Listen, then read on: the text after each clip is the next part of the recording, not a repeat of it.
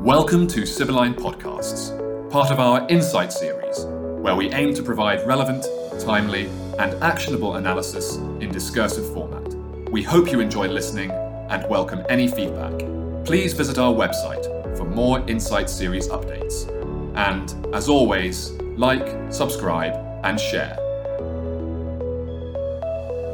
Hello and welcome to Sibylline's podcast series. I'm Valeria Scuto, the Middle East and North Africa analyst, and I'm joined today by my fellow analysts, Anastasia Chisholm and Rhiannon Phillips. Today we're going to discuss what lies ahead and after Tunisia's vote on the 17th of December, where the country will cast their ballots in a much anticipated and contested election. Rhiannon, what can you tell us about the political context in which these elections will be held? Yeah, thank you, Valeria. Really, ever since President Said's dismissal of the Prime Minister and also the suspension of Parliament in July 2021, Tunisia's political and socioeconomic environment has steadily deteriorated. We've seen almost constant demonstrations and protest activity, mostly calling for the removal of President Said. Interestingly, in the initial aftermath of his suspension of Parliament over a year ago, we did see mass pro-government protests occurring due to this perceived idea that the president was actually going to, remove corruption, seek to address kind of the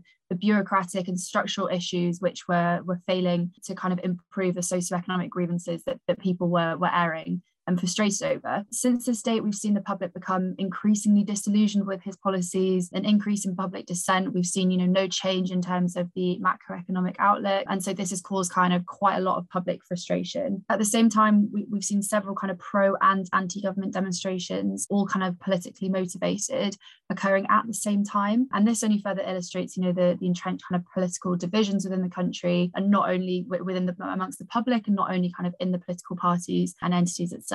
And so to date, we've seen President Said utilise low turnout constitutional referendums, of which I think we will probably discuss in further detail later on, and this consolidation of the executive authority. What this has meant is that we've seen kind of a shift from Tunisia's democratic system to one marked, a lot more by authoritarian tendencies and kind of this democratic backsliding. Ultimately, as I mentioned, his extension of authority and control over aspects which are, supposed to be quite independent of political influence, such as the judiciary, has really reinforced, as I said, this democratic backsliding, which we are seeing kind of across the region as well in other aspects. And crucially, democracy and Tunisia's call for democracy was a critical demand from activists during the Arab Spring back in 2011.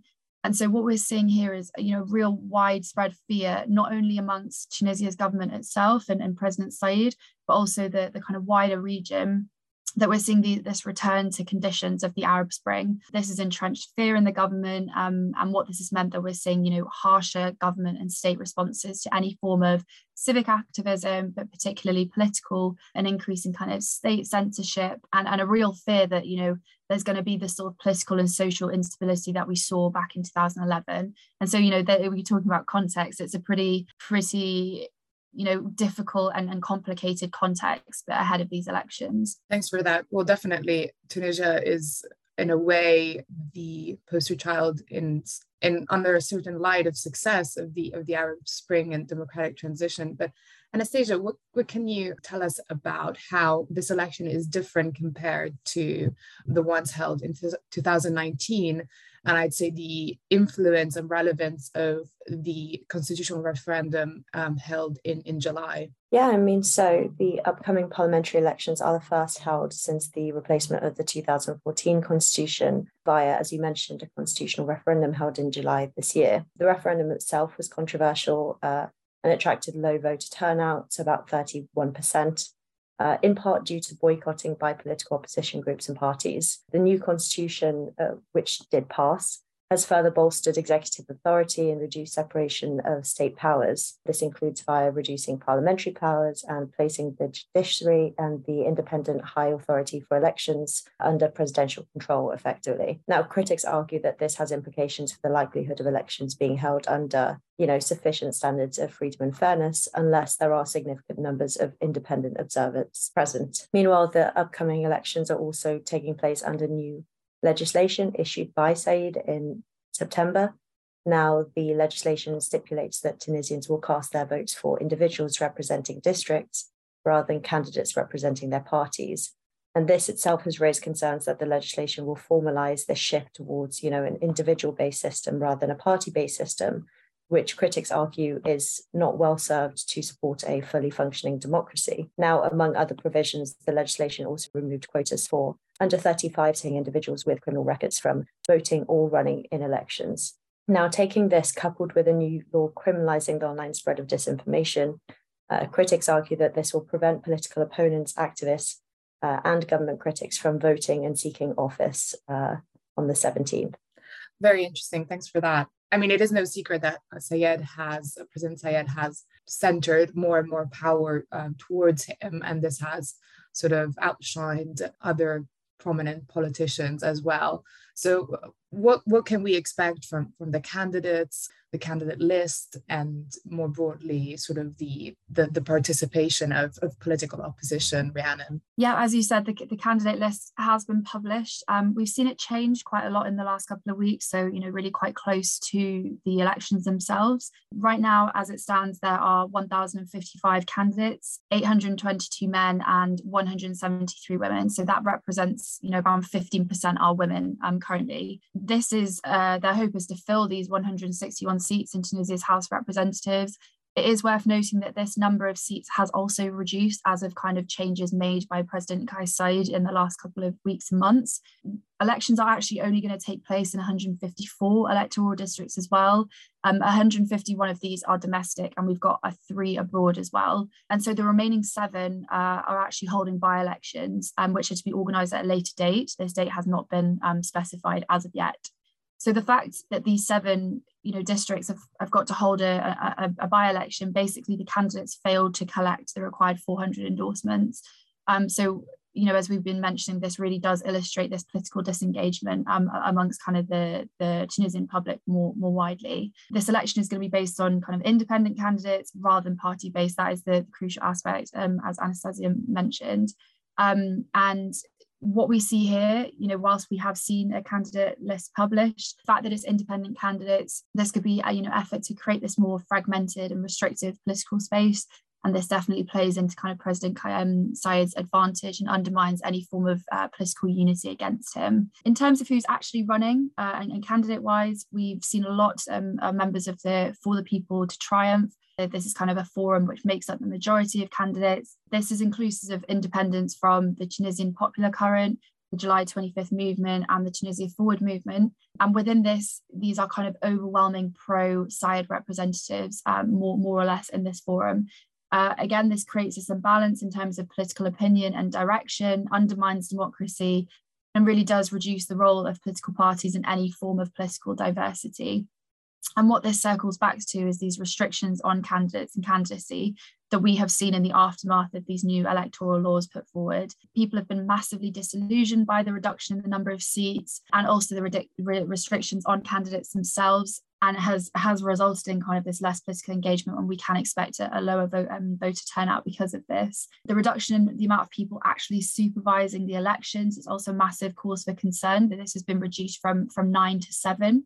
And, whilst we saw President Sayed say that, corruption and bureaucratic obstacles were the reason for any form of structural and political change in the first place, we see this removal of oversight, providing a space for kind of voter fraud and rhetoric around corruption and a less kind of political direction and accountability as well. And this is definitely a rhetoric that we can see and expect kind of throughout the elections, but also in the aftermath as well because of these changes. We're seeing a lot of backlash as well in terms of who was actually able to vote and the eligibility. So this has changed as well in the last couple of weeks, and as a result of new electoral laws, notably military personnel and civilians carrying out military service, whether this kind of conscripts or agents of the internal security forces, whereas they could previously vote, they can't vote in these elections. And these restrictions are prompting also for there to be kind of one candidate running in a lot of areas as well, again undermining this principle of democracy. So we really are seeing this trend here, instilling public disillusionment as well. And finally, on this note, in terms of kind of electoral restrictions more broadly, we're seeing that candidates, some foreign media are actually not allowed to report on some specific candidates, again narrowing this extent of political campaigning and fairness. Because of this, and because of just general restrictions and electoral electoral laws that have not been very popular. 12 parties in total are boycotting the elections. Most notably the powerful Ennahda Party. We've got the Democratic Modernist Poll and also the Republican People's Union, amongst others. And so, this widespread call for boycott, public disillusionment, it doesn't really set up a kind of very fair and free election in terms of kind of international standards. Thanks for that. Yes, the issue of representation will definitely be something to watch in the weeks following the ballots. I guess a big elephant in the room for Sayed is the General Labour Union, the UGTT. I was wondering what your thoughts were on its role before the voting on the 17th and following, and sort of the sentiment and I guess the relationship between the union, which has a lot of political weight in the country, and these upcoming polls. Yeah, absolutely. One thing about Tunisia and the last couple of years, months, etc., is that the political environment is so inextricably linked to the economic environment as well. So we have, as you said, there's been a lot of opposition from kind of the huge union leaders, UGTT being the main one. We've also seen the opposition Republican Party being very vocal, in criticising President Sayed's decision. They've framed most of his decisions in the last couple of months as legislative chaos. And so we have seen the powerful General Labour Union, so the UGTT, rallying union leaders to join in boycotts and mostly kind of urging industrial action as well to destabilise the government and rally wider public dissent. So the UGTT there's been kind of a wholesale rejection of the parliamentary elections, both in rhetoric, but also, as I said, via boycotts. This is the strongest possible criticism that could carry so much weight across society. This is purely because of where the leaders of unions kind of have influence across the country, both in terms of kind of industrial focus, but also just kind of widespread social rhetoric. The union itself comprises around 1 million members, just to put a quantitative number to this. And so such overwhelming support for prolonged industrial action is really going to cause concern and is already causing concern for the future of Tunisia's macroeconomic outlook. Notably, we've also seen the head of the National Salvation Front, Najib Jabi, also strongly denounce Sayed's legislative and political roadmap, framing it as an absolute failure from the very beginning. Alternatively, on the flip side, in terms of boycotting and what the wider sentiment around these elections is, we have seen a lot of rhetoric in support of Sayed's policies, and we've seen this from the moment really that he suspended Parliament. There has been a lot of political backing alongside a lot of criticism. As I mentioned, many of these political parties or independents, form a kind of forum. And these are the individuals really standing for these legislative elections. These figures are also, blaming the Ennahda Party and the post-revolution figures for years of economic and political stalemate in Tunisia. So they have a very strong rhetoric around this, which has been able to rally some public support as well. And they do strongly believe and frame it that these elections are going to enact some change that other political members couldn't. And as I said, the political context and economic context is very closely linked and inextricably linked, really. These elections are occurring amid a particularly bad economic downturn for Tunisia, as I briefly mentioned at the beginning, not only in terms of lowered industrial output, but also just kind of a wider domestic economic downfall. The UGTT leaders have signaled that they're not behind structural changes outlined by the government. This is inevitably already, but also going to impact external financing. And it also shows how no improvement in the political situation also means, and kind of the maintenance of the status quo, also shows that this is going to prolong Tunisia's economic crisis. It's going to impact their ability to attract any form of foreign investment or build a sustainable environment. And such social instability ultimately will impact operational capabilities and will continue to do so. Ultimately, global fallouts associated with the Russia-Ukraine conflict are going to have more of an impact and have already had more of an impact on Tunisia, purely because of the government's inability to cushion this economic blow. They've struggled to sustain any form of social welfare package or state subsidies. And this ultimately is a massive trigger for further unrest. As with our previous assessment, urban areas such as Sfax, Sousse and the capital, Tunis have been most vulnerable to protester activity in recent months. And we've seen some kind of violent confrontations as well, which have been economically motivated alongside kind of political changes and political motivations as well. It will be definitely very interesting to see how these elements you have mentioned will play in sort of what we can expect for this week and during the polls and then in the weeks following the polls. Anastasia, I was wondering if you could expand on a couple of points in terms of tactical and operational implications for businesses. What can staff based in Tunisia expect, and sort of companies involved in business with Tunisian entities as well? Yeah, of course. I mean, building on that, just for some context, polls are set to open to voters located outside the country from the 15th until the 17th December, and then to in-country voters on the 17th of December. Now, the reveal of the preliminary vote count is expected between the 18th and 20th, with final results set to be announced on the 19th of January. So as we can see, this is kind of like a prolonged electoral period.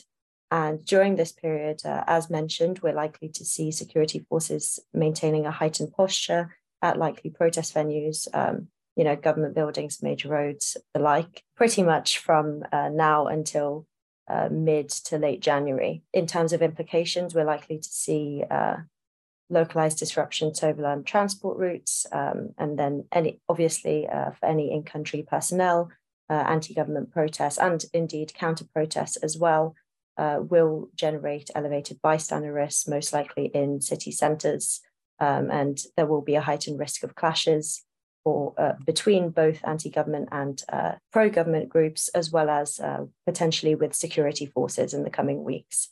As we've mentioned already, voter turnout is likely to be low due to the combination of the boycott by 12 political parties and other groups, who will likely accompany this with rallies, in addition to widespread public disenfranchisement.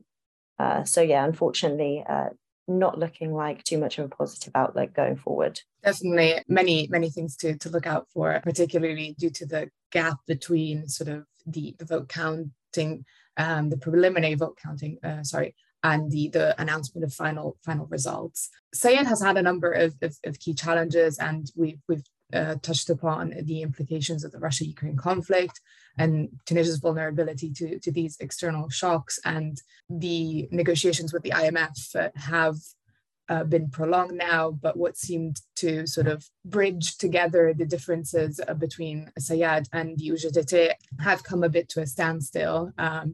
And I was wondering, what do you think will be the key challenges for this incoming government, and how the new executive will be able to navigate these? Yeah, I mean, the key challenge for this incoming government will be pushing through much needed economic reforms made more by union opposition towards both elections, as well as President Sayed's wide political and economic agenda, which is the government's agreement for an IMF funding package. Now, the politically powerful 1 million member union is highly likely to represent a barrier to the successful implementation of economic reforms in the coming months, likely frustrating efforts by the incoming government to obtain the necessary foreign donor and subsequent investor financing in the coming year. Now, further government attempts to drive progress in IMF negotiations or the implementation of IMF recommendations, which we expect to include subsidy lifting and government spending cuts, are likely to represent triggers for union-led strikes and industrial action in the coming months. Now, for clients, this is likely to generate cross-sectoral disruptions, including to transport and energy sectors, likely to result in business interruptions or disruption to supply chains across the country. So definitely something we're going to be keeping a very close eye on in the coming months. Thank you. Definitely a number of elements that as a desk we will be covering and following closely. Again, thank you both very much. I'd now like to welcome our Sub-Saharan Africa Associate Analyst, Edie Lipton, who will outline the key highlights to watch in the upcoming weeks. On the 21st of December in Mongolia, there'll be a public hearing on theft, illegal sales of coal and corruption involving state-owned ETT officials. The hearing follows reports of corruption, which sparked large-scale protests in Ulaanbaatar last week. Peaceful protests are likely to continue in the run-up to the hearing. On the 13th, 14th, 16th and 17th of December, and the 3rd, 4th, 6th and 7th of January, the UK's National Union of Rail, Maritime and Transport Workers will hold winter strikes over pay and working conditions. Strikes are likely to cause disruption to business distribution operations due to increased congestion to overland transport routes. On the 14th of December, Morocco will play France in the World Cup semi-finals. Urban areas of cities are likely to be overcrowded, with likely heightened security posture causing possible disruptions to localised travel. Some violent clashes are also possible depending on the result. In the US, the House Committee will release its 6th of January report on the week of the 21st of December. This is likely to polarise the public and possibly mobilise domestic unrest in Washington, D.C. in response to the findings, especially if it implicates Donald Trump. And finally, on the 13th of December, the National Assembly in South Africa will vote on the report into President Ramaphosa's fitness for office. The potential approval of the report would likely result in the launch of proceedings to impeach Ramaphosa. An impeachment vote is highly unlikely to get 2/3 of the votes needed, although President Ramaphosa is still likely to face significant competition for control of the ANC party at the elective conference, which will run from the 16th to 20th of December. Thank you. Thank you, Edie. And thank you all very much for tuning in today. Should you have any questions, please feel free to reach out via email at info@sublime.co.uk. Until next time, goodbye.